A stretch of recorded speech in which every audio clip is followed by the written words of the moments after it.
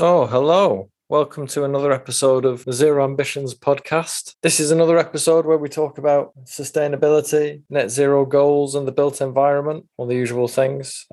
We met Nathan Gambling of the BetaTalk podcast and the BetaTeach platform. He's a vastly experienced heating engineer and a great communicator. It was me, Dan, Duncan, Sarah, and Alex. Sadly, Rachel and Jeff couldn't make it on the day. But yeah, it's a bit of a long one. We half did intros at some point. We started getting into it straight away, so we missed an opportunity. I'm sure we'll get better at that eventually. Anyway, we got to talk about the value of heating engineering, not just heating technology, optimization of existing systems and how important that is for ensuring a transition to net zero. We spoke about the challenges associated with identifying competent suppliers, and we did a bit about training and a tiny bit about diversity. It was a lot of stuff. Anyway, I'll get on with the podcast there. Yeah, how you been? Also all good here. It's lovely and sunny. It's a beautiful day today, actually. Where are you, Nathan? I'm Ipswich, so on the east coast. Yeah, I was looking at my window going, it's not sunny here. It's very grey, windy, blustery. And where are you? In Finsbury Park. Oh, what, North London? Yeah. Oh, that's nice. You get to hear all the music. Is it nice? It only happens a couple of days. Actually, we hear some stuff come across the wind from Finsbury Park, and the majority of it is pretty all right. But for people who live right up against the park, I think it's a bit of a nightmare. I suppose it depends who's playing as well, doesn't it? Yeah. Did you guys, was it you guys who interviewed Leia and Joe? Yeah, we did. Yeah, brilliant. I've put the link somewhere to listen to it. I don't get a lot of time to listen to other people's podcasts, actually, ironically, but I'll have to listen to that one. Oh, yeah. Well, you got a shout out in that record. We got to reference some of the conversation that we'd been having because it's all like thematically the same things keep coming up again and again. Like in terms of today's chat, we were hoping, to talk again about training, diversity, how we can find the right sort of people. So again, it's almost in terms of accessibility. That was what you were aiming at, wasn't it, Sarah? Yeah, and I was also interested. So I listened to your Fabric First Not Always episode this morning as I was going to an eye-wateringly early meeting. And because I'm doing a bit of work around the Fabric First stuff with Duncan at the minute. The thing that I was really interested to hear a little bit about is your background in sort of the psychology of teaching and actually delivering that in a way that's meaningful, that people get. And I was also really super interested in what you were talking about around the needs for these certification bodies or not, because I think we could do without them as well. Yeah, definitely. I'm just going to grab a pen. Yeah, work away. And then the other thing was, just your kind of views on, your experience, I suppose, from the inside on blasting open this industry, because I agree with you. I think there's a huge opportunity here for building capacity and for accessing beyond kind of like who we're currently accessing, and it being a really exciting potential career path for a lot of people that they don't quite know yet if we get the story right. Just from my perspective, Nathan, and I agree with Sarah, and without trying to be overly negative about two bodies, but what I think, so we come at, I myself and Sarah, I hope Sarah doesn't mind me saying this, we primarily come at things from a fabric and a building physics perspective. But if you speak to people, and include myself in this until probably listening to your show, I would have seen the MCS as a badge of quality.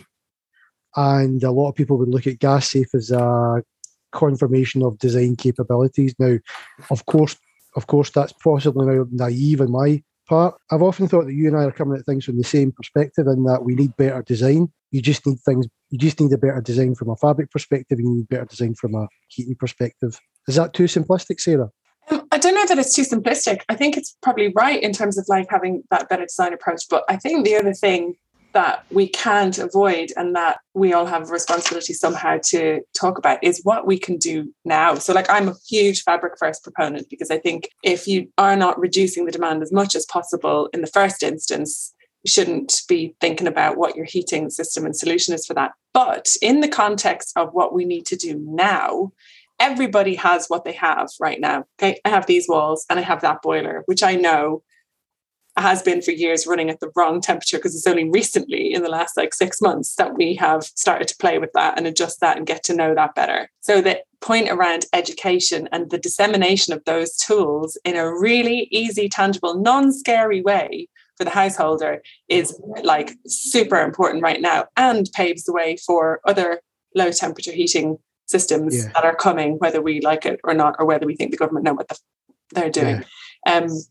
So yeah, I think I am like, it's definitely that, and it's in education, awareness, and demystifying. Like, Also, and this might be a subject for another day, we tend to look at heating solutions either individual or district, and I wonder that. So we tend to look at heat pumps in terms of like, you know, a semi-detached, or we tend to look at district solutions for 500, 1,000, 2,000 units, right?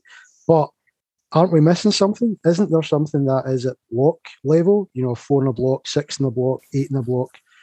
If we can get the demand side down to something that is that's more sustainable, I just wonder whether there's work involved. That I've seen some stuff this week on social media, Kenza and people like that, but I just think there's that lack of knowledge around what's going on at a block level, as opposed to, you know, we hear all the Danish district heating at 1,000, 2,000, tens of thousands of units, and there's just something in that. Whether that's a future pod, Dan, don't know. I don't know. I think it's worth like talking about because it's quite current. I don't know if you've seen Duncan posting about ground source district heating this week, like a bunch of things he's been posting on LinkedIn. Like ground source heat delivered to multiple occupancies as a means of sharing the cost across a variety of properties. Like, man, that just makes a lot of sense. You know, if you're dealing with a row of terraces, like there's disruption in the backyards. But once it's disrupted, grass grows back. You're laughing. Cost is shared. Proper interesting. The cost is shared. What the cost is shared for the? You could share the cost across multiple occupancies. For the initial sort of installation of a borehole. Yeah. And the same for like a block like I live in. Sorry, Alex. No, just quickly, I thought I'd introduce myself because we haven't met Nathan, so I thought I'd just say hi. Oh yeah. Genuinely interested. Just start with that. I thought you'd met Nathan with Dan. No, I haven't met Nathan either. Oh, really? We should do some introductions then. Alex, go ahead. Basically, I work with Dan, so I'm the other half of everything is user experience, and pretty much like Dan, just hyper-focused on user-centered design and putting real people back at the center of what we do, especially what you said, Sarah, about you haven't touched your heating system in years, and that appalls me. I think that if they haven't created a good user experience just for your heating system, that is terrible, because when we spoke to someone from UCL, they said that they hadn't seen any change in the heating patterns through their research through the pandemic. And they suspect it's not because, you know, they were expecting higher use because everyone was at home. It's because actually no one changed the dial on their system because they don't want to break it. Yeah, it's like that story you told me about your granny, about how she nearly had you strung up for trying to touch her thermostat in case you broke her system. Exactly, yeah. Well, we were walking around Future Build and looking at the heating system interface panels. And, you know, it's like a couple of postage stamps of space, 4 buttons to try and manage this really complex system. Well, you get the other extreme and you get this super sophisticated, massive screen as if this was the Starship Enterprise, rather than something, you know, just simple with a few buttons like this is on, this is off, this goes up, this goes down. You know, that's a good starting point rather than trying to create something too fancy. Well, I'd like to ask Nathan some questions about that in a second. I'm Sarah. I'm an architect, but less so these days. I am a coordinator at Architects Climate Action Network, and then I'm doing some work with Duncan and the AECB around Fabric First and training. And I also run a social enterprise called HEAL, Home Energy Action Lab, which is all sort of about trying to empower households with knowledge and information about how they can take ownership of their homes and make them work better for them. So I'm all about how are we communicating with occupants, and why are we not putting more trust and knowledge and power in their hands, because they're the ones who should really understand this stuff more. So like if we were to talk about good heating controls and good user interface, what would be on that, Nathan? Like what are the things that we should know about our heating systems? Because I was so fascinated to hear you talk about things like modulation, other things about the background of your heating system and how it can be optimized. Yeah, we'll coming to controls. I mean, the control industry is a big component of the heating industry, a very big component. I mean, if you look at someone like some of the big players like Honeywell have rebranded themselves to Resido, but you know, Honeywell have been involved in all sorts of things for a long time. You know, they've made all the landmines and cluster bombs for Vietnam War and stuff like that. They made the control systems for the planes that dropped the nuclear bombs back in the day. So they've been, controls companies are, it's a big industry. And if you ask me, they've got it completely wrong, because there's not many people, I would imagine, who, because there's two people who are involved with UX, user experience. No one likes the controls. I mean, you've got an elderly, the massive demographic in this country of baby boomers, for instance. Well, they don't like, some of them don't like digital anyway. So as soon as they see something digital, that switches them off. The fact you've got to press buttons to actually then get into an interface, no one wants to do that. I mean, if you look at the old controls, interestingly, you could go up to an old time clock, and without even touching it, you knew when it was coming on and when it was going off, because you pulled the little pins out.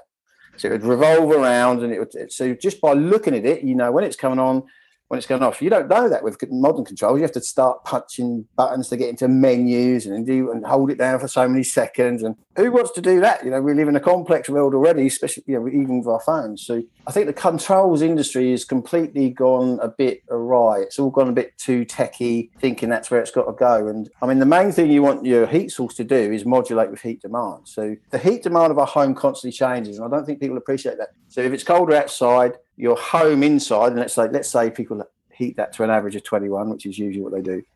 If it's colder outside, the heat is going to move through the fabric quicker. So it's constantly changing dependent. If I need 8 kilowatts of power, which is 8,000 joules per second, when it's -3 outside, if it's 0, I only need 7 kilowatts of power.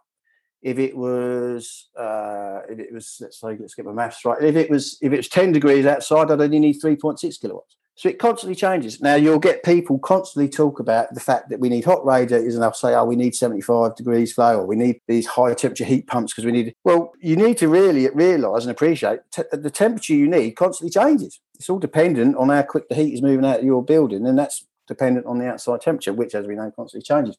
Usually goes down at night. So heat sources have been able to modulate for a long time, whether it's a boiler or a heat pump. And we've got controls. I mean, if you look at British Gas, and people are looking at British Gas, I think even lawyers are now looking at these things, because you've got someone that sells us gas. They also put in boilers that use the gas. They own a controls company. They own Hive. Now, Hive might have geofencing. It might be able to turn off with your mobile phone, but it's just an on-off stack. It doesn't modulate the boiler. So that doesn't really make sense. So we've got this equipment going in, and people are talking about, we've got fuel bills rising. People are paying a lot more than they should be, because this stuff should be going in as optimal as possible. Yes, you can get to a stage where how optimum do you get it? Then it needs to be sort of a bit of a common sense approach. But we are literally just putting boilers on the wall and just leaving them, and that's been going on for a long time. So the two biggest installation companies in the country are Boxed and British Gas. And they aren't worried about what's controlling your boiler. They're just putting them on. And the thing they're saying to the consumer is these are efficient boilers. Well, they are if they're working with an efficient system. It's just heating is a system. It's not just the heat source. So, controls in. I mean, the perfect control for a user is something that they don't really have to do. If they walked into there and said, I'm cold, the controller would go, okay, I'll turn your heating up a bit. Yeah. You ain't got to touch anything. Yeah. That's the perfect control, because people I don't want to look at controls. I don't want to touch controls, and I'm in the industry. So the poor old homeowner definitely doesn't. So, no. So there's got to be a lot of automation. Obviously, that is technical and that's quite complex, but there's got to be a lot of automation. And that's why things like weather compensation, that's doing it all automatically, modulating your boiler automatically with whatever the temperature is outside. So there's a thing, isn't there, about we've got so many millions of boilers on walls, as you say, right now. So we have this existing issue that isn't going to disappear anytime soon, certainly not by the winter that's coming our way. And a lot of people are going to need some help, or at least would benefit from help, whether they know they need it or it's available to them or not. And I don't know what the answer is, but it seems like there's this vast, almost like responsibility, like a public service broadcast campaign that needs to happen. There's a lot of people that could really, really seriously benefit from that. I listened to you talking about whether or not you have got weather compensation built in, or whether or not you have got the ability to modulate a system, or whether that you can just turn down, the heat flow temperature, all of those things, which if you've not been trying to investigate this a little bit, will be entirely alien to you. So there's like this responsibility there. Do you think that's possible? Do you think there's a way of us as an industry getting information out there en masse to people that will be understood? Well, there should be, because we live in this information age where you can disseminate a message and it goes around the world in about 3 seconds, doesn't it? I mean, that's what social media does. So, yeah, there should be a way that we can disseminate that message. Whether people cognitively take it on board as much as they should. So some people are going to be able to do, some people are quite happy with going up to their boiler, for instance, and turning down the flow temperature. Other people, quite rightly, for whatever reason, don't want to go near that technology. They just don't want to. And, yeah, we have to respect that. I mean, I think there's going to be a new industry or a bit of a niche industry sort of start where you'll get engineers go around who will optimise heating systems. So they'll optimise. I mean, I used to go around the country talking about heating optimisation about 3-4 years ago. But, I think there's going to be a bit of an industry where you get people go around, they'll optimise the system, maybe get it heat pump ready, give you the sort of steps you can take to get even further towards that heat pump journey. Because one of the things I think people have also got to realise is this transition to different technologies, whether it's solar thermal and heat pumps, it is a transition. So you've got steps in between. It's not just about getting from point A to point B. There's some steps in between. And the risk is obviously, for the homeowners, who do they trust? Anyone who I'm speaking to now can start trading as a plumber tomorrow. There's nothing to stop you all trading as a plumber tomorrow. You just got to work to building regulations, water regulations. Once you're trading, you can take on your niece, your nephew, or whoever, and put them into college as an apprentice. So you've got low experience. Your apprentice is now, you're the main you're the main facilitator of learning. It's not the college. The college gets all the funding, but you're the main facilitator of learning for that apprentice. They're learning from someone that doesn't really know what they're doing. So apprenticeships are always that they can actually perpetuate bad practice. So we're in this situation where we've got this loads and loads of people out there trading as plumbers and heating engineers, and no one knows who's competent or not. And sometimes there's unconscious incompetence. So sometimes the actual engineer doesn't know they're incompetent. They might know that they can safely put boilers in, but they don't know anything about heat loss and other stuff. Now that doesn't take. Some of them will actually want to learn, so we need to inspire and encourage them to learn. Learning isn't about going and listening to a lecturer like me and this miraculous thing of knowledge transfer from my brain to their brain. It doesn't happen like that. Learning is the ownership of learning is always on the learner. If you want to be the world's best footballer or violinist or piano, you've got to start practicing. You don't just go to someone and they talk about the piano and then all of a sudden you become a famous pianist. You have to put in the practice. And it's the same with us. We have to constantly talk about the knowledge with our peers, with experts, with mentors. We have to keep chatting about it. And so the ownership of learning is on us. It's never on a course. And unfortunately, a lot of adults think if they go on a course, some miraculous thing happens in the brain where they know it all now and they've got the ticket, they go out and do it. You've always got to constantly strive to sort of understand the knowledge you're around. So, yeah, I think there's going to be a niche industry startup about optimizing systems. It's just for the consumer. They're going to need to know because there's a lot of bullshit in our industry, and there'll be engineers going around saying, yeah, I can do this, and they're not doing a lot. But there's two things that you brought up there. So upskilling for a just transition is something that's talked about a lot. And what we don't want to see happen, which is the kind of message that's coming out from the government, which is like, oh, we're all going to be into heat pumps now, so forget about boilers are bad and get rid of all of that. And then all of these plumbers and boiler engineers and everybody else, like, are they going to be out of a job? So it's important to not allow that to happen. And so a just transition can be quite subtle as well about who we're talking about. But this seems like a golden opportunity to assist with that just transition, which is some required CPD of understanding how to optimize those systems, as well as trying to encourage new people into that to be part of this transition. And the other one is there's going to be an issue then, isn't there, between learning and needing the information. But there's also a massive need for people to not be quite so tortured this winter. And that's, I suppose, where the responsibility of the government comes in to look after people who cannot look after themselves or don't know that is something that they can benefit from. But I mean, you're right. It's interesting. We talk about heat pumps a lot. We all do, because heat pumps are a magic bullet. It ain't going to happen. We know it's not going to happen. We've said it before. There's not enough supply side. There's not enough demand side. There's not enough money going around. Like I listened to your podcast, Nathan, BetaTalk. Your guys, you had that sort of round table, the group session where you were all talking about the big boys potentially coming in and swallowing up all of the available money quite quickly. And then when all that grant money's gone, it's gone. And you haven't necessarily changed the industry. Some big companies have come in and they've done a great job, and then the industry stalls.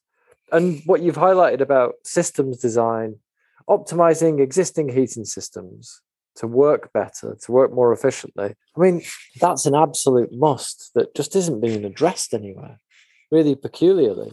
Like if we go back to Lisa Pasquale when we had her on, she was talking about the bad advice that she got for changing things in her house, you know, the wrong pipe diameters, the wrong size of boiler, all of this stuff.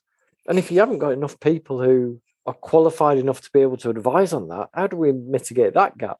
Obviously, it all comes down to education and training and that. And I love what you've got to say on this, Nathan. We've had this conversation before.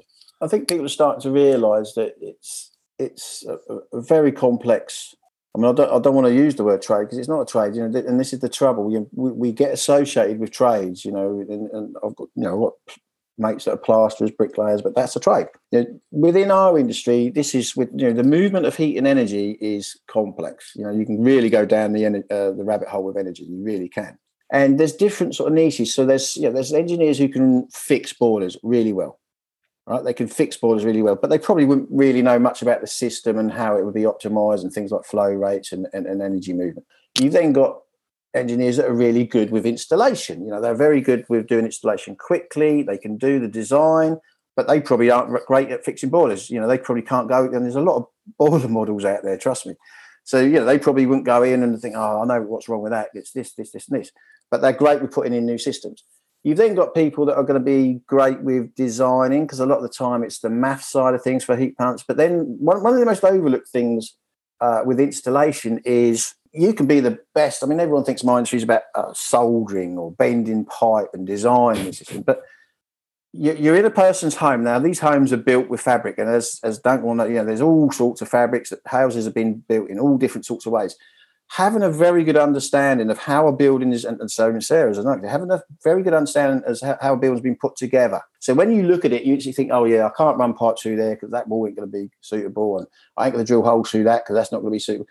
And this is tacit knowledge, and you sometimes it definitely doesn't get taught in college. You know, they get taught out of things like solder and bend pipe and rah and maybe drill a few holes through different types of wall material, but that's completely different to going into someone's home. You know, you can go into someone's home and immediately, without putting up carpet, know, you know, there's glued chipboard or there's floorboards, and you know which way the floorboards are running. You're going to be able to do that to keep your job simple. And in someone else's house, it's going to take a lot of hours. And then people query, why is that money costing me so much in this home and not? And it's because of this tacit knowledge, because homes are so different. This is a very big skill, and this comes with experience of being around fabric. So yes, we're going to be able to teach people to sort of transition into this industry, especially with design. I mean, a lot of the design is maths, getting the pipe sizing right, but then it comes down to, well, can I run that pipe size? Because most people probably don't know that, you know, there's building regulations part H that says you can't notch your joist more than 1/8 of the actual height of a joist. So, you know, you're not going to get anything over 28 mil down that particular joist. And so what are you going to do? Where are you going to run these pipes? That then comes down to all this tacit knowledge. And sometimes you can't just teach that knowledge. It has to be kind of learnt over time, because buildings are complex. You know, we live in a very heterogeneous sort of build. You know, we've got buildings that are older than the colonisation of Australia and America. You know, I grew up in one of them. But, you know, they're very complex, these buildings, some of them. So I think people have got to realise our industry is facets within it. There's going to be people that are good at repairing stuff, people that are going to be installing stuff, people that are good at surveying stuff. So they're the ones that know all this stuff about the building. I worry about the surveying side, because that's sort of the more the retrofit side. So we've got all this PAS 2035 running around. And if you look at who's transitioning into that industry to survey, it's people like doing the domestic energy assessors. They're now sort of transition. Not being disrespectful for them, but none of them have worked on building sites. None of them have been around buildings. And anyone that has been around buildings, like Sarah and Duncan, buildings are complex. You can't just learn this stuff from PowerPoints. and pay like $2,000 to go on a course and learn this. You just can't. You can't. So that surveying aspect, which is very important, is probably one of the hardest things out there to get right. It is. And also, I think it's an invisible bit of work, because it's like the great pause. This comes up as a theme in lots of the stuff that we talk about, which I think is an absolutely necessary part of any transition that we're making, whether we're talking about retrofit, changing your heating system or anything. My first question is always, do you know how your building works? Do you know how your building works? Have you done an assessment? Your assessment is not just a measured survey of the room. And it's not massively complex either. Like, in a way, like, there are some survey skills and tools that you can have to understand how a building might be put together to allow you to make certain assumptions. And then maybe there's a decision made that whether or not you need to do more for it, like investigations that involve like little opening ups or whatnot to get a better sense of it. But that is absolutely key. And we don't have a standard for assessment, for building assessments yet. Like, we've got the role of the coordinator, the retrofit coordinator out there. And like, people are doing retrofit assessments, but there's not actually a standard for that, like proper kind of guidance out there for what sorts of things you should be looking at. And I share your concern about that part of it. And it's the most difficult part to get anybody to commit to, because it doesn't look like you're doing anything. It's much easier to say to building owners, like, whack in a load of heat pumps and you've got, but you still haven't addressed any of your problems. You still haven't understood your building. You still haven't understood whether this was actually a good idea or not. And it's like taking that moment, like, councils around the country are like, oh, what are we going to do? We need to do stuff around retrofitting our building stock beyond just general maintenance. Do you know your building stock? And you've got to be willing to invest in some time and energy in really like taking stock of that. This is all managing risk. Like, so that you're not locked into doing stupid things that prevent you from doing other things, or that worse, damage the building or the occupant's health. Like, this is my bugbear. This gets me so angry, like, all the time. Yeah, and it's a good point. I mean, because I agree, I think, with what Nathan said about, a lot of the eco surveys that are being done just now, and the qualifications or the experience that those people have is questionable. But also, it generally is a predetermined survey, in that it is for already something that is wanted to be planned. Yeah, it is not an objective assessment in the sense that, what do I have to do here? Usually, these surveys are carried out because a specific measure has already been identified through grant funding, and that's a bit of a concern. So you're already pushing something rather than looking at an objective survey. So I suppose, and this came up with the conversation we had with Leah and Joe last week, is there some objective survey that is done, is what Sarah's saying, as part of the pause, is what should we do here, rather than a predetermined survey, which is already looking at a measure, whether it's local authority led or so on. One question, just to go back, because there's a lot of people that listen to us will probably come from a fabric first background, architectural background, and I know it's a naive question, but we will look at MCS certainly as a badge of quality around, this is from my perspective, although I've listened to your show, but people would think about MCS and the qualification that would have in terms of delivering renewables and also gas save. Are those two qualifications, if that's the proper term? Sorry, Dan. Just before you go on, what is MCS? Like, I'm dummy here. Well, MCS is the Micro Certificate Generation Scheme, set up by the government back in, I'm going to say 2011. I might have got that totally wrong. So basically, when government is going to grant money for people to have heating systems, it doesn't just want to waste taxpayers' money, although it often does. And so MCS was set up as you had to be accredited with MCS as an installation company to be able to do that work. It's not government run now. It's obviously MCS is its own limited company. It sits underneath or has a charity association with it as well. So it's accreditation. So you can kind of liken it to gas safe. So gas safe in the plumbing and heating industry is kind of the only licensed. I mean, everyone says we need a plumbing license. That's another conversation for another time. But so gas safe is a license. You have to have gas safe accreditation to work on gas appliances. Now, that doesn't mean you're competent, because it's not hard to go out and get that, and everyone kind of gets passed. So MCS is similar. So if you don't have to be MCS to put in heat pump systems, but you do have to be MCS to put in heat pump systems if they're getting a grant. And it's not a qualification. To get MCS accreditation, you have to get a qualification. So you'll get something like a BPEC qualification or an LCL qualification. Once again, everyone goes and passes. So let's say we all here want to start up a heat pump installation company. which we can all do. What they will be looking at is if we've got a good quality management system. They'll be looking at, we've got our insurances. We'll have to belong to a consumer code insurance like REC. And then someone will have to have the qualification for the particular technology. So let's say we want to be putting batteries in. We might send Duncan off to go and do the BPEC or battery installation, and PV will send Alex off to go and do P. And they become the sort of the certified engineers, and then our company gets accredited. Now Duncan might ring me up tomorrow and say, I'm leaving the company now. So he might go off. He's got the qualification for whatever we put him on, whether it's batteries or heat pumps. He's now gone. We're still an accredited company. And we can use whoever we want. We can ring up Joe Bloggs down the road as a plumber. Oh, can you do some work for me? So I always argue, and the MCS, I get on well. They used to sponsor my podcast, but there's absolutely no way you can tell whether someone's competent just because they're on that register. Just the same as you can't tell anyone who's competent just because they're on the gas safe register. It should do. I mean, ideally, that's what we wanted to do, but it doesn't. Now, they do get audited, but they don't get audited by MCS. They get audited by the UCAS bodies. So the UCAS certification bodies associated with heat pumps, for instance, will be people like the APHC, Association of Plumbing and Heat Contractors, Offtech, which is your Ford Association, NAPIT, NICE. There's 7 of them, I think. They do the auditing work. There's historical problems with them because you might have had an assessor that was very good at assessing PV that's now out assessing heat pump installations who hasn't got a bloody clue what they're looking at. So there's a problem with that auditing process as well. So yeah, there's there's big problems, and once again, poor old consumer has got no idea who's competent. I think that's it. I think we talk about the work that we want to do within reducing demand within fabric improvements, but I think you're right. The consumer doesn't understand the dynamic here, and even to me, who is supposed to know what they're talking about. Listening to you over the last year or so, a couple of times I've been like, God, really? So this is fascinating, but also scary. And I guess the question is there reform? How do you reform? How do you improve? So how do you get people trained up and engaged in the body of knowledge that they need? Because clearly they do. Well, how do you train them up?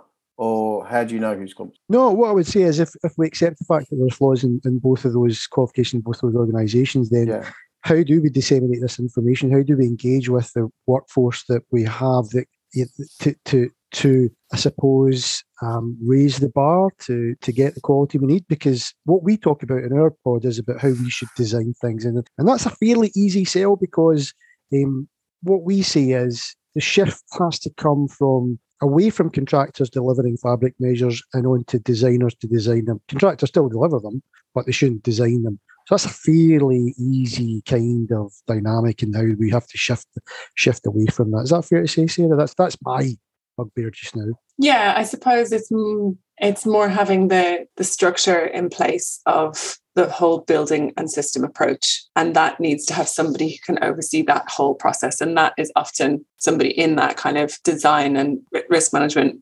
approach, I suppose. I think what's interesting is, like, we just keep saying complexity again and again and again. And Duncan, you were calling before for, like, is there an objective survey that could be undertaken? But what Nathan said is he suggested that that's a fallacious idea because, like, you have to take a subjective survey because you're dealing with the thing that's in front of you. And it could be down to typology or period, or if you know the actual contractor that built it and what sort of standards they may or may not have built to at that point in time.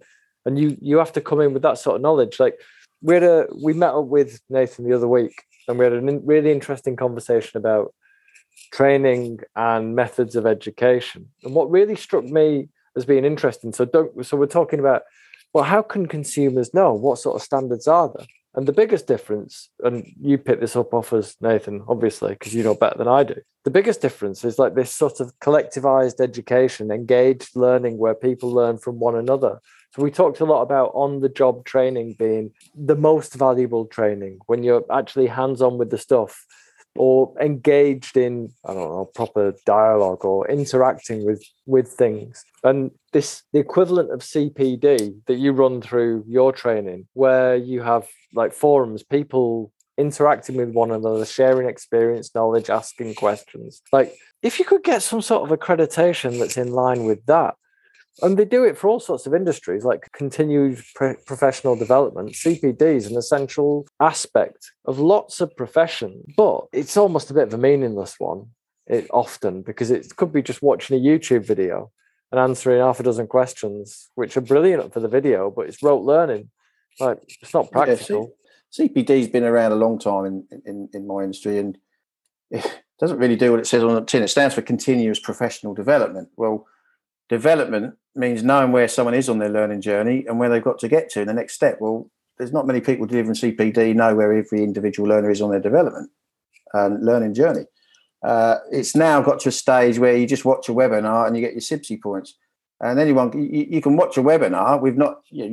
It might be that my computer saying my Zoom is on and I'm attending that webinar, but I might be outside doing the gardening. It's become a bit of a joke, really, CPD. It doesn't really do what it says on the tin. You also mentioned something about on-the-job learning. Now, on-the-job learning is only relevant and worthwhile if you're learning or doing it the right way, or doing it with people the right way. And this is one of the big problems. I mean, Duncan and I spoke about something interesting. So obviously, I chat to local authorities now, because local authorities now have realised, they've listened to a few of my podcasts, they've got a big problem. That they've got multi-million-pound tenders. It's like someone looked at Millions Energy Hub, just been giving 85 million for 6,000 homes. I work a lot closely with Bristol City Council.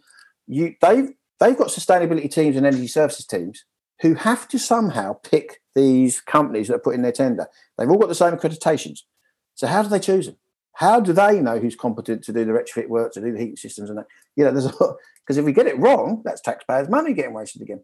Now, Duncan and I chatted about that. There's a authority up in Scotland, I believe, where they still have the sort of the old traditional way it used to be done in the 70s, 80s, where everyone's in the house. So you've got your workers, you've got your foreman, you've got charge hands, you've got a team of designers. And with that hierarchical system, you can kind of keep a good element of control. So you might only need a couple of women or men that have got really good surveying knowledge. So they go out and they serve a cohort of properties, and you've got the design team, they design it. And then you've got the charge hands, they know the fabric, they know exactly how things can be done from the design. Because sometimes it's all very well getting the design wrong, but if people don't really know how to look at that design, and because they might see a joist and think, oh, sod it, there's a steel there, we've got to get around that steel, and the designers didn't know about it, we'll do this. And all of a sudden you've gone off track. But you'll have a foreman in place, foreperson in place that can then sort of mitigate that. Because at the moment, our industry is just contractors and toll traders. And, if we're going to scale up the deployment of these heating technologies, we might have to go back to the older models of like the 60s, 70s, where, everyone was employed back in the 60s, 70s for your British gas boards and stuff like the councils. It's very hard to orchestrate this big scale up with just sole traders. And they literally are sole traders. They're one people band sort of thing. They are, and I'm smiling because I think you're right, and I think there's a recognition that is sort of the way we have to go. Because what you're describing is a one-stop shop approach, and it's precisely what the Irish government have set in place as part of delivering their national retrofit scheme, which is it has to be delivered through one-stop shops, because it's about the consumer experience. Because nobody knows where to start, nobody understands. I mean, I have these conversations with family members all the time. They're like, the boiler's gone, or I need it loft insulation. Who do I speak to first? Like, should I go to a structural engineer and get a survey? Like, they haven't got a clear understanding of who they should go to first. So the notion that you could go to a one-stop shop and that they can make an assessment of your situation, your needs, your expectations, your budget, all of that, as well as the building, as well as all of that, and then say to you, yeah, you need this, that, and the other. And it's this combination of skills, or this combination of whatever that is, the services that we have that you need. And by the way, it's supported by X, Y, and Z grant, or these are the funding and financing options available to you. That's, I guess, I don't want to be all like unicorns and bunnies about it, but it seems like, is that the way? Is that who would run or facilitate the one-stop shop? Local authorities or? Yes, I think it's a mix of things. They're suggesting that, like, at the minute, I think this will be the proof in the pudding of the Irish retrofit scheme, because though they've launched it and committed to it, it needs a couple of things in place first before it's fully actioning, and that is the existence of these one-stop shops, of which there was maybe like a handful, and some of them are run by energy, not so much energy companies in the traditional form, but like organizations who would be interested in retrofit, and so have their coordinators and their assessors and their contractors, their installers, all of that. So there are options are like four options within the one-stop shop approach that you can take, which is like from the very, very light touch to the whole package. So like you could be a facilitator one-stop shop, or you can be a full-on delivery responsibility, post-occupancy, the whole lot one-stop shop. I think it's been around for a little while, but it's been tested and run in different places. It's something that has my interest at the minute, so I'll do some more research and let you know. Yeah, I think that what you're describing sounds very much like the business that Alex and I run with regard to user experience. Everything is user experience. I'll plug it, but like we do this for websites, messaging, marketing, branding, communications, training, change management. Because what we realized through applying user experience methodologies to the common or garden stuff we were doing within financial services before we moved into low energy building industry was we were just looking at what the right thing to do is given the circumstances. So in those terms, in agency terms, it's what's the brief? Well, the brief in these terms is usually, well, we want the system to be optimized, we want it to be the most energy efficient with the best possible output. Like, all right, so who are your users? So you look at in this case, the occupants of a household or a building. Like, what are their needs? You assess their needs. And Alex and I, we can do a lot of stuff ourselves, but there are a whole heap of things that we don't do. And we have partners for them. Like, we don't build websites. We hate building websites. So we have partners for doing that because they know it much better than we do. And if we had to do it ourselves, we'd have to charge a fortune, because we hate doing it. And we know how long it takes, and we're not really highly skilled at that. No, I think, yeah, I agree with you, obviously, but I think the challenge is that it's how do you find, like, to use your analogy of us, is that how do people find the agency that they can trust, who also happens to have the network of people that is also trustworthy? And that's a really hard part, because in the equation, what we haven't talked about yet is the homeowners or the dwellers, who at the end of the day, they're the ones who have to kick off the process. They're the ones who have to say, right, I need to go on the internet, do a Google search, and try and find someone to go and replace my heating system. And most of them will not have the foggiest idea as to what they have to do. They may have heard about heat pumps, but they've got no idea if their building is suitable. They don't know how it should begin, blah, blah, blah. So they don't know how to ask any of the questions. So what will happen is that they will be potentially, unfortunately, hoodwinked by the person who comes along and says, I can do this for really good money. I can overpromise you, I'll put you an even more powerful boiler than you need because that sounds great, and it'll cost you a bit more money, but it's going to be better in the long term, when in fact it's not. And I think that's the problem, is how do we make sure that the people who are actually in charge of kicking off the process, in the case of individual homes, that they are empowered to ask the right questions, or even can go maybe to something like the analogy of the agency, where they can go say, I want to start this project, and who do I go and talk to? And I think that's the thing, is we need to help people understand where to start their journey. It's really, I think that's what it boils down to, is where do they start their journey so they don't fuck up or they don't get hoodwinked by the people who are going to abuse them. I mean, we rely on word of mouth. That's really small footprint stuff. And we talk to a lot of people, again, really small. That's why I was intrigued by what you described about your CPD for the beta learn stuff, how you've got a community of people who gain status within the framework by interacting with one another and sharing knowledge, because it's the sharing knowledge, like the apprentice learning from the old timer on site. It's a sort of almost an equivalent process, but a lot more fluid than that, because a lot of it's happening virtually or digitally and in person, I presume. So the platform I've got is very sort of, because my company is just me, so there's only about 50 people on it at the moment. I'm sort of changing iterations, and so it's basically a social engagement platform where people are just constantly chatting about whether it's heat pumps, so the thermal, heating design, district heating, and they get accredited with digital accreditations that they can display on the website for how much engagement. So over a period of time. Sorry, Nathan, is this Beta Learn? So you've got Beta Talk, which is this is Beta Teach. Beta Teach. Beta Teach and Beta Talk. And then I'm going to be trying. So I've got some sponsors coming on board. I might name them now, actually. So I've got the European Heat Pump Association, Tardo, Elemental Show, Installer Show, and All Technic. They're going to sponsor some people to come onto that platform, because I mean, there's a couple of things. If I have more people on it, will it increase engagement? But I'm also going to be. I'm working with about 6 councils at the moment, because they want some of their people to come on with. Now, this is everyone talks about training the engineer. But our industry is big now. I mean, all you lot are talking about it. You know, I chat with Regen, Nesta, Energy Systems, Catapult. There's thousands of people now that are talking about our industry, and they need to up their game a little bit. You know, like I just said earlier, if you've got people in local authorities that are choosing these big tender contracts, they don't got to be brilliantly technical, but they have to have a good awareness. So I want to engage them on the platform so they can have their digital credentials. So when they move about, let's say they might move to another council, they might go and work for Energy Systems Catapult or Nesta, they've got proof that they're have been conscientious enough to really get to grips and learn about this stuff, whether it's retrofit, fabric, heating. Because, you know, this is a very, very big thing we've got to do. And it's not just the engineers. In fact, actually, sometimes it's probably more important than the engineers. We might find some solutions to be able to quickly train up. I mean, and you would have had Leah on last week. Now, Leah and I are involved. I'm involved with a group of women. We're on a WhatsApp group talking about gender inclusivity. So my grandfather was known as being the guru of oil combustion in the UK, across Europe. So he was venerated as being one of the most influential people about oil combustion in the 60s, 70s. He always said the best engineer he knew was this woman he knew. Now, that was quite unusual for someone in the 70s.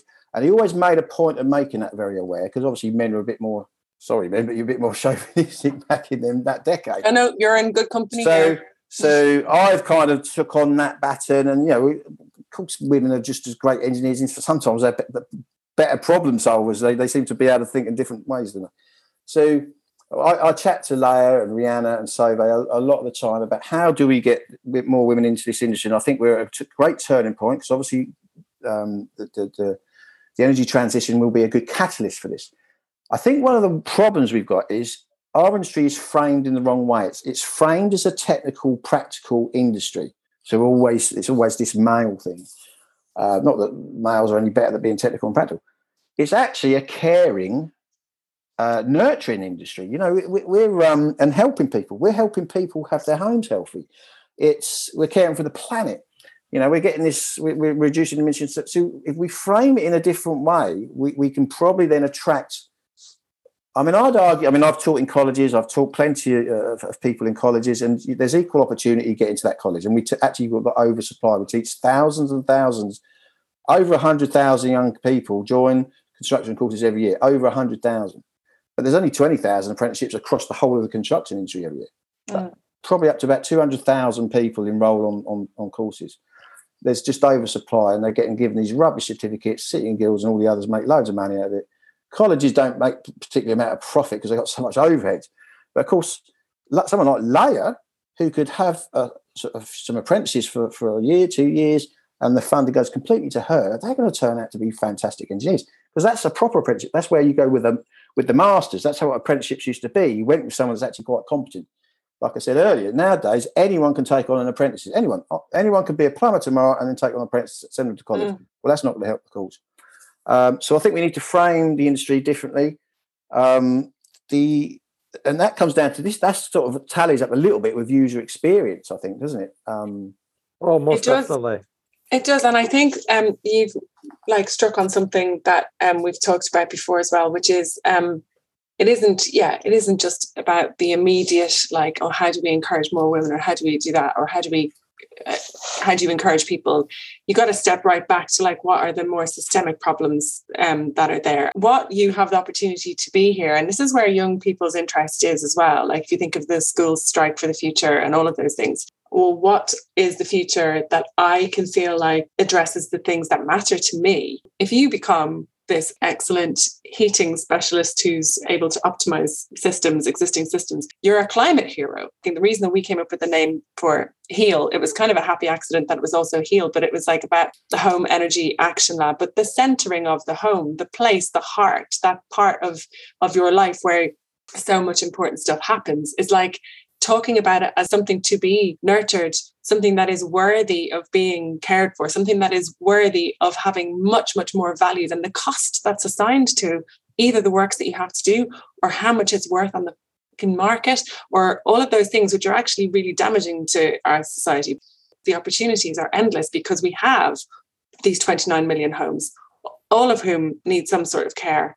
And there's great opportunity in how you can be part of that. And like, again, I've been plugging them loads because I genuinely believe what they're doing is brilliant. But Construction Scotland Innovation Centre, like their offering seems to be something that people would be interested in because they're using these technologies that are engaging. So like they've got hybrid learning of using virtual reality goggles as well as physical rigs. And I'm thinking to myself, like, that's brilliant. I'd love to be up there. You know, it's like building stuff. It's like, you know, in virtual reality, but then, you know, also doing it in reality. And you have all of these opportunities, which make it much more relevant than going around in some, as I think Leah mentioned, like, you don't want to go around in some guy's old 2-seater van on some apprentice thing, like on your own. Like that's not going to do it. So it is that.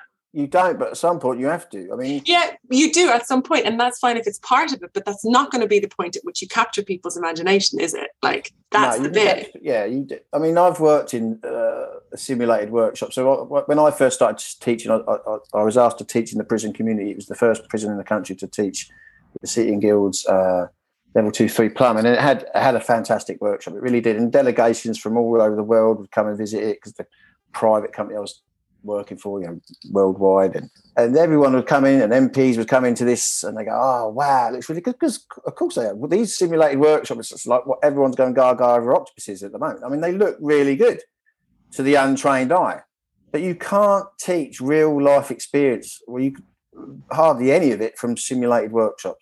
I don't care whether you've got your Google glasses on or whatever. You know, every home, as you know, you're an architect. You can walk into exactly the same 70s homes. Every single one on the street's going to be different. You know, someone might have knocked down a wall. They've got an RSJ there now. Some have got all. There can be. It's completely different. You can't teach that in a workshop simulated environment. You can imagine. I do agree, though. You can inspire. And this imagination. Think, oh, that's an industry I want to get into. And so, yeah, I agree with that. What I'm really interested in is how we turn all of the what we need is this and what we have to do is that, and this is the challenge and this is how we do it, and these are all the papers that we have that exist and all these reports, and that's great. And okay, we know that and we know what the questions are. I really like the fact that you're like, yeah, but you can't really know how to do it with your virtual reality goggles on. No, but that's the flashpoint at which you get people in, and then you take it to the next level and the next level. And so you make sure that you have got points of connection with different groups, and then that you actually have got a really thorough, decent apprenticeship route that you then pass people through. So it's not just the easy win silver bullet bit, but it's a mix of things and different ways of attracting people, and then you've got to hold on to them. If that works and it captures enough young people's imaginations, then we need lots more of that, and we need those things, because we can't suddenly materialize 500,000 people to help deliver this just transition and whatever it is that we need. Sorry, I'll just jump in very quickly. I think there's also another opportunity is to think about the technology we use in different ways. So yes, I do agree that you need that to sort of virtual reality, augmented reality to attract people within the industry. But also I think there's an opportunity of helping the industry learn how to use that technology to inspire, also coming back to my favorite group of audiences or stakeholders, the homeowners. You know, if you could go into a home and give people the Google glasses, to use your example, Nathan, and actually you could show them their own home, the comfort of their own home, and you could start drawing with your finger how the pipe is going to go this way, and like express how the joists are put in that house. You know, things basically that they don't really need to understand, but they do need to understand, because you're going to be telling them, I'm going to have to destroy part of your kitchen to do this. That's a very, very scary experience. So I think that there is also a huge advantage to be able to use that technology in completely different ways. Yes, for training, but training the people who do the work, but also training the end consumer. So I think there's also a really big opportunity there as well, to think differently of how we use this stuff, and how we also, more importantly, I think it's important to teach the people in the industry how to communicate better. Nathan, you said it about, it's the home, it's somewhere where, you know, it's a place where, you know, where you're trying to give people, you're creating something about the comfort of their homes, you're helping with the environment, etc. Yeah, communicating with the homeowners. Thank you. Yeah, communicating is a massive part of the industry. Is really important. So in teaching that, I think that we can come from the conception that, okay, yeah, there'll be people who'll be bad, they are there, but there are also going to be people who are really good, who know what they do. They come in, they repair your boiler, they assess the system, they set it all up. But what we do need to teach them, which I don't think they're being taught much yet, is how to explain it to the homeowners and to make them feel comfortable, because they're also not only it's going to make the job easier, but they're also going to be the evangelists. They're going to go out there and say, I've had such an amazing experience, we have to all do this. And they are a big part of that solution as well. Yeah, I'm a big naysayer about virtual reality. I think it's a load of old crap. It's like 3D cinema, except for Netflix. I think Netflix and an Oculus headset's fabulous because you can sit in a small room with massive... No. You don't get to sit there and say, "Oh, it's great for everything except for the bit I like it for." But I am being turned around. So Alex keeps talking about, every time we have this conversation, he cites Your Homemade Perfect. Like, it will get used. It will get used actually more probably within the industry. I mean, you may have heard my courses to resources episode where, you know, people think it's all about courses, where actually we just need to help people do the job, which tends to be a resource. So there will be a future where people are put on their augmented, not virtual reality, but augmented reality, look at a boiler and it'll come up and things they're looking at. Yeah, this part number is this year old. It's failing. We've already ordered it. It's now being delivered. While it's being delivered, you clean out this thing. So I think augmented reality will come in for maintenance. I don't know so much about training, but the interesting thing Alex picked up, empathy training, obviously massively overlooked. So once again, this is tacit knowledge. Now, I've got 4 faces in front of me on this Zoom, and whether I like it or not, I have unconsciously probably started to ascertain your personalities. So if I went into each of yours homes, I would probably treat you all differently. I don't know why I do it. It'd be an unconscious response, but we do. You know, we're a very heterogeneous society. We're probably the most heterogeneous society on the planet. But so I would treat you all very differently about how I'd want to convey information, because A, I've got to convey technical information. B, I've got to make you feel like, you know, so the cognitive flexibility I need is immense. Now, I like to think I'm lucky the way I was brought up. You know, however I was brought up, I'm quite a good communicator. But actually, if you ask me why I gave up plumbing and being on the tools, it's because I couldn't communicate to certain people that didn't value me. I struggled with the people that just moaning about money and, well, why are you more than my carpet fitter? And being able to convey, well, I know a lot bloody more than your carpet fitter. Oh, tell me about it. Yeah. And I'm keeping you safe, you know, with sanitation provision, supplying you wholesome water. But some people don't get that. And then I got to an age where I just couldn't be bothered anymore to try and communicate that with people. You know, just used to anger me. So controlling the emotions, being able to convey information to a variety of people, where it's different because of their age or their culture or whatever. That is one of the biggest skills, because you're going into their homes.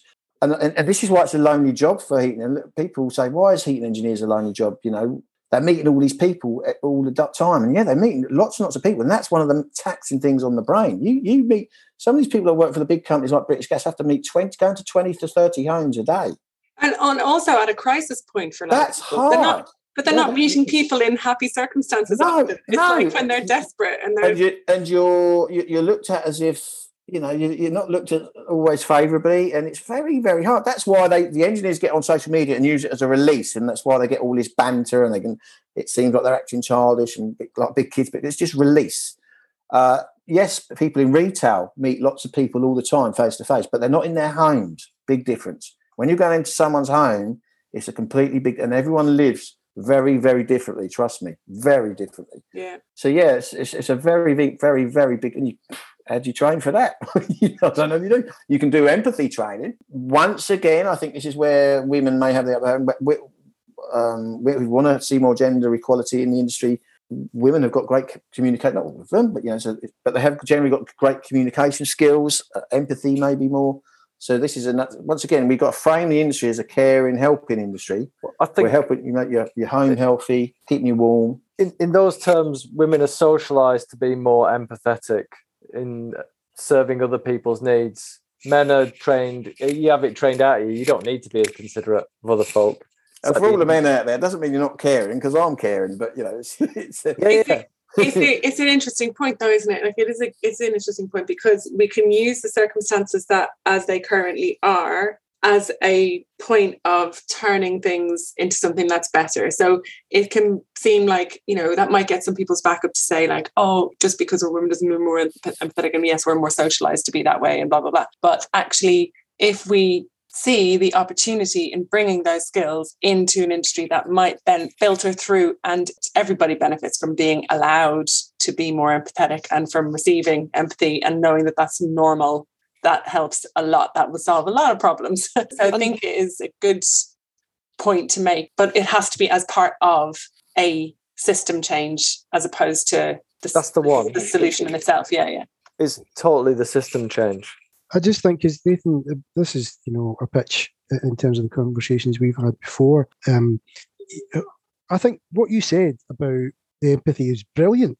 I mean, because I look at things from a technical perspective, and I'm always quite critical of people in my industry, surveyors, charter surveyors, people who are assessing things. So we look at things technical, we look at wood, all that kind of stuff, and we don't look at the human element to it. But I think this is a shameless plug for how local authorities should engage with you, because they are at the cutting edge of social care. The majority of people in social housing have more need for better systems than perhaps wider society. And I think that you're right. If what you said earlier on about the traditional direct labour organisations that local authorities employ, I just did a quick calculation there. I think there's 1,300 gas safe engineers working in social housing in Scotland. Surely there's a plea here to local authority, because there's a lot of people listening to this in the UK, Scotland, who are local authority, that you should be getting involved with these guys. That's surely a pitch, a plea. What do you think? Yeah, definitely. I mean, I think local authorities. So I feel sorry for local authorities, because a lot of people don't really know a lot about them. They don't know about the people that work in them, and a lot of them do some really, really hard work. And I've been interacting with some, and they've turned heating into their hobby, and it's amazing. They know more about some aspects of heating than some of the engineers I know. If I said to, not that engineers always have to know what a watt is. If I said to an engineer what is a watt, they wouldn't know it's a joule per second. But if I said to some of the people I'm interacting with, in local authorities, if I've got a home that needs 8 kilowatts, what does that mean? Well, it needs 8,000 joules per second, Nathan. And they're starting to get this stuff, and they're passionate about it, because again, it's this nurturing aspect. I mean, I've always called heating engineers nature's nature's nurses, because it's about helping fix this planet. And once again, that's shifting the framework. I mean, it used to be about burning everything on the planet. My grandfather was one of the Europe's leading oil combustion experts, and we needed to burn oil. We needed to keep warm. We still need oil for plastic components and stuff like that. You can't just do away with it straight away. But the people in these local authorities and the energy hubs and the LEPs that are all now sort of engendering they're very important aspect of our industry now. And of course, that's where you already find the diversity. There's already diversity there. And so if I can get them onto my platform where they're engaging about stuff, about learning about this sort of kind of stuff, a year down the road, someone from a local authority, let's say it's Bristol, say, Nathan, we need someone that's really, really knowledgeable about solar thermal to employ. And I'll go, these people, because they've engaged for like 600 hours about that particular topic. And because CPD at the moment doesn't really do anything. Qualifications don't do anything. Because, I mean, one of the things I've got a bit sort of frustrated about, there's and you were talking about these one-stop shops. There's been organisations in our industry for a long time. So if you look at the NEA, National Energy, they've been involved with heating for 40 years. Energy Savings Trust, 30 years. Why didn't they know about modulation? We've got all these consumers now paying high bills. Right? Why didn't the NEA and Energy Savings Trust, why have they only been given messages about turning your thermostat down? Why didn't they know about flow temps? Why didn't they? It's been there for a long, long time. So how can someone that's a charity been involved in heating for 40 years and now only know this stuff? And it's frustrating, because they had a conference in January, no engineers whatsoever. They had so many speakers giving speech after speech after speech, no on-the-ground engineers at that conference. None of them would have known what I was talking about if I'd said, right, what types of smart stat are there? Is a Hive a smart stat? Is a Tata a smart stat? They'd be like, what do you mean? What can modulate the boiler, which is what it's supposed to be? Wouldn't have had a bloody clue. And they should do. These are the people that train up people in local authorities. These are the people that consumers go to. They should have known this stuff. Why is it only coming out now? It's frustrating, because we've known about it for quite a long time, us engineers, but no one was helping us disseminate the information. And of course, what happened was then it was just a race to the bottom. The engineers that are really, really good can compete with the ones that just want to sling a boiler in. So you then start to see the really, really good engineers, they retire. They don't end up doing the work as good as they could do, because the customer doesn't want to pay for it. Why would a customer want to pay £500 more than Joe Bloggs down the road just can hang up on the wall? But I think you probably answered your own question there in a way, isn't it? Because why was it not an issue? It wasn't an issue because it wasn't part of the game. It wasn't part of the bigger picture. It wasn't part of what was selling. It wasn't part of where the concern really was. But they never sold the message. A charity that's been in this industry for 40 years, why weren't they, when it came out, when condensing technology came out in 2005, why weren't they getting that proper technical message out there. Were they getting that information though? That's what I mean about like who's driving the industry. It's only science and physics. It's only science and physics. It's politics as well. It's not just science and physics. It's politics and economics. I mean, you talked about this on your podcast. I forget his name, the UX guy, the BMX fella. Adam, yeah. Like you talked about the vertical integration of British Gas. And so they're doing supply side, installation, servicing, maintenance. So it is in their interest to sell as much gas as possible, to sell you the biggest boiler possible, to maintain it as little as possible for the highest cost. So you have to buy another boiler further down the line. So they maximize their opportunity, which is just a revenue generation thing. Now, and they also want your boiler to break down reasonably regularly, because that's when they have their cover and so when I met the mother of my daughter, she was paying £440 British Gas per year for their cover. £440. I could buy a new boiler for every 2 years. And that was supposed to cover breakdown and servicing. They won't service. The boiler hadn't been serviced in 2 years, and they don't service anyway. This is the thing. They do a safety check. They just stick a flue gas analyzer, an FGE in, and make sure it's safe combustion. They don't service it. So what happens is boilers then do tend to break down a lot quicker. So they break down every 4 years. That means there's this fear factor. That news spreads. Oh, we better have insurance cover plan. So if they did the job properly, no one would have an insurance cover plan because they would need to. So the whole thing has been driving economic consumption. Yeah. So driving resource consumption. Now we're reaching a point where we're talking about demand reduction in all aspects of our lives, wherever possible. Some of it's being imposed upon us. Some of it's now potentially jingoistic political decision. Some of it, an ethical consideration. But it's only really just entering the public sphere. And we still haven't begun to reckon with a thing like GDP yet. And that's the big picture stuff, which is all going to be bad news. If we reduce demand, GDP drops, even though we're consuming better, more ethically. Oh man, that's because GDP is broken. Though we cannot continue using GDP as a measure of anything, because where is a thriving humanity in GDP? It doesn't exist. It's not comparable. You can't have the two together, and it is the problem that's in it. I think we're heading into a whole other topic here, and it is Friday afternoon. So back to education, better training, and empathy. Key themes today. Anything else I've missed? Duncan, sorry, love. I think what I'm taking from this is we had this conversation with Leah and Joe last week. There's a big potential for us to make our existing gas systems more efficient. That hasn't been discussed in the way I think it should be, because we're just focused on get heat pumps in. But there is that transition. That's what I took from last week's conversation. I suppose, how do we do that? But what's the questions that we should be asking? I mean, it's starting to be talked about, isn't it? So that's a good thing. It's starting to get talked about. I mean, obviously, Joe talks about it. Michael Lebrock and I have been chatting about it. Sarah Holmes, who I do sort of work with, have been chatting about it too. The BBC do ring me up every now and then, and so do some of the environmental editors chat with me, and that they're aware of it. I think people are becoming a lot more, obviously Octopus Energy are doing their little game thing, aren't they? So I think it's becoming increasing. Well, the awareness is increasing, and I think, like I said earlier, I think we're going to maybe see a few niche industries that are going to centre around sort of optimising what you've got. Because trust me, not everyone's going to start rubbish. I mean, I know some very, very big, powerful advocates of heat pumps, very big, who sometimes get quite fanatical on their social media at the world's end in Riley Rice, a bit like reading Chicken Licken, or whatever that book was. Have they got a heat pump? No, they haven't. I know for a fact they haven't, and I know for a fact they've just had gas boilers installed as well.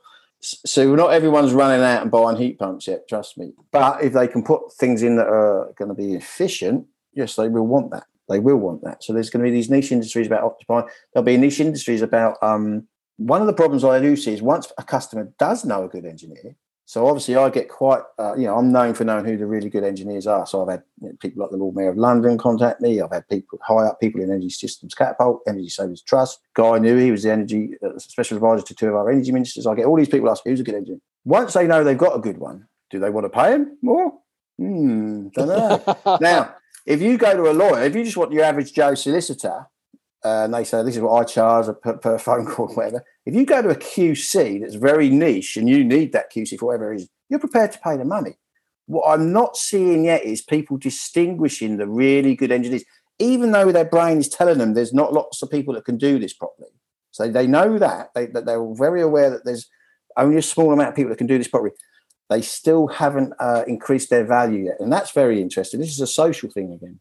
I think it's probably also tied to the fact that we don't trust our kit, right? So it might trust you as an engineer, but might not trust the rickety old boiler that's been on the wall as well. So there's like the risk factor there of that. But if you're putting in a new heat pump system, for instance, so if you're putting in new heat pump systems, they don't know why that really, really fantastic engineer is, a couple of grand more than, well, they should know because they're bloody brilliant. And you have to pay for that brilliance, like you would if you wanted a top QC to get you off of something or whatever. Yeah. People have got to realise these are very, very important people with very valuable knowledge, and there's not many of them out there. We have these conversations all the time. Like Alex and I, we're not cheap, but we do good work. Yeah. But we have the luxury of an occupation where we can scale our input, like heating systems. Within reason, I know. But you can't just do a bit of it. You can't just do one room of a central heating system. Like we can do one section of a project, demonstrate its value, and then move on and scale up to make it a much bigger project. But if you're addressing heating systems, you can't do that. And I think potentially there's a piece to be done in the education of the world at large about the value of, well, again, in addition to training and education and empathy, optimization is the word that's come up again and again here. And optimization and what that means. And optimization is where you can deliver your value, because if you're optimizing a heating system, it might cost more to put in, but your cost to run it and your cost to maintain it is likely to be mitigated. And that's a communication issue. Once we can prove that with like monitoring of efficiency, then people might start to realize the value of certain engineers. Oh man, right, we're running on. Man, I could do this for another hour easy. I know. It's so fascinating, isn't it? It really is like fascinating. But I have to go and pick up my 2 children and 2 friends of theirs now in 5 minutes, and then suffer the wrath of having a house full of small, noisy people. Oh, good luck. Oh, good luck. Yeah. Well, that's been a real pleasure today. Yeah.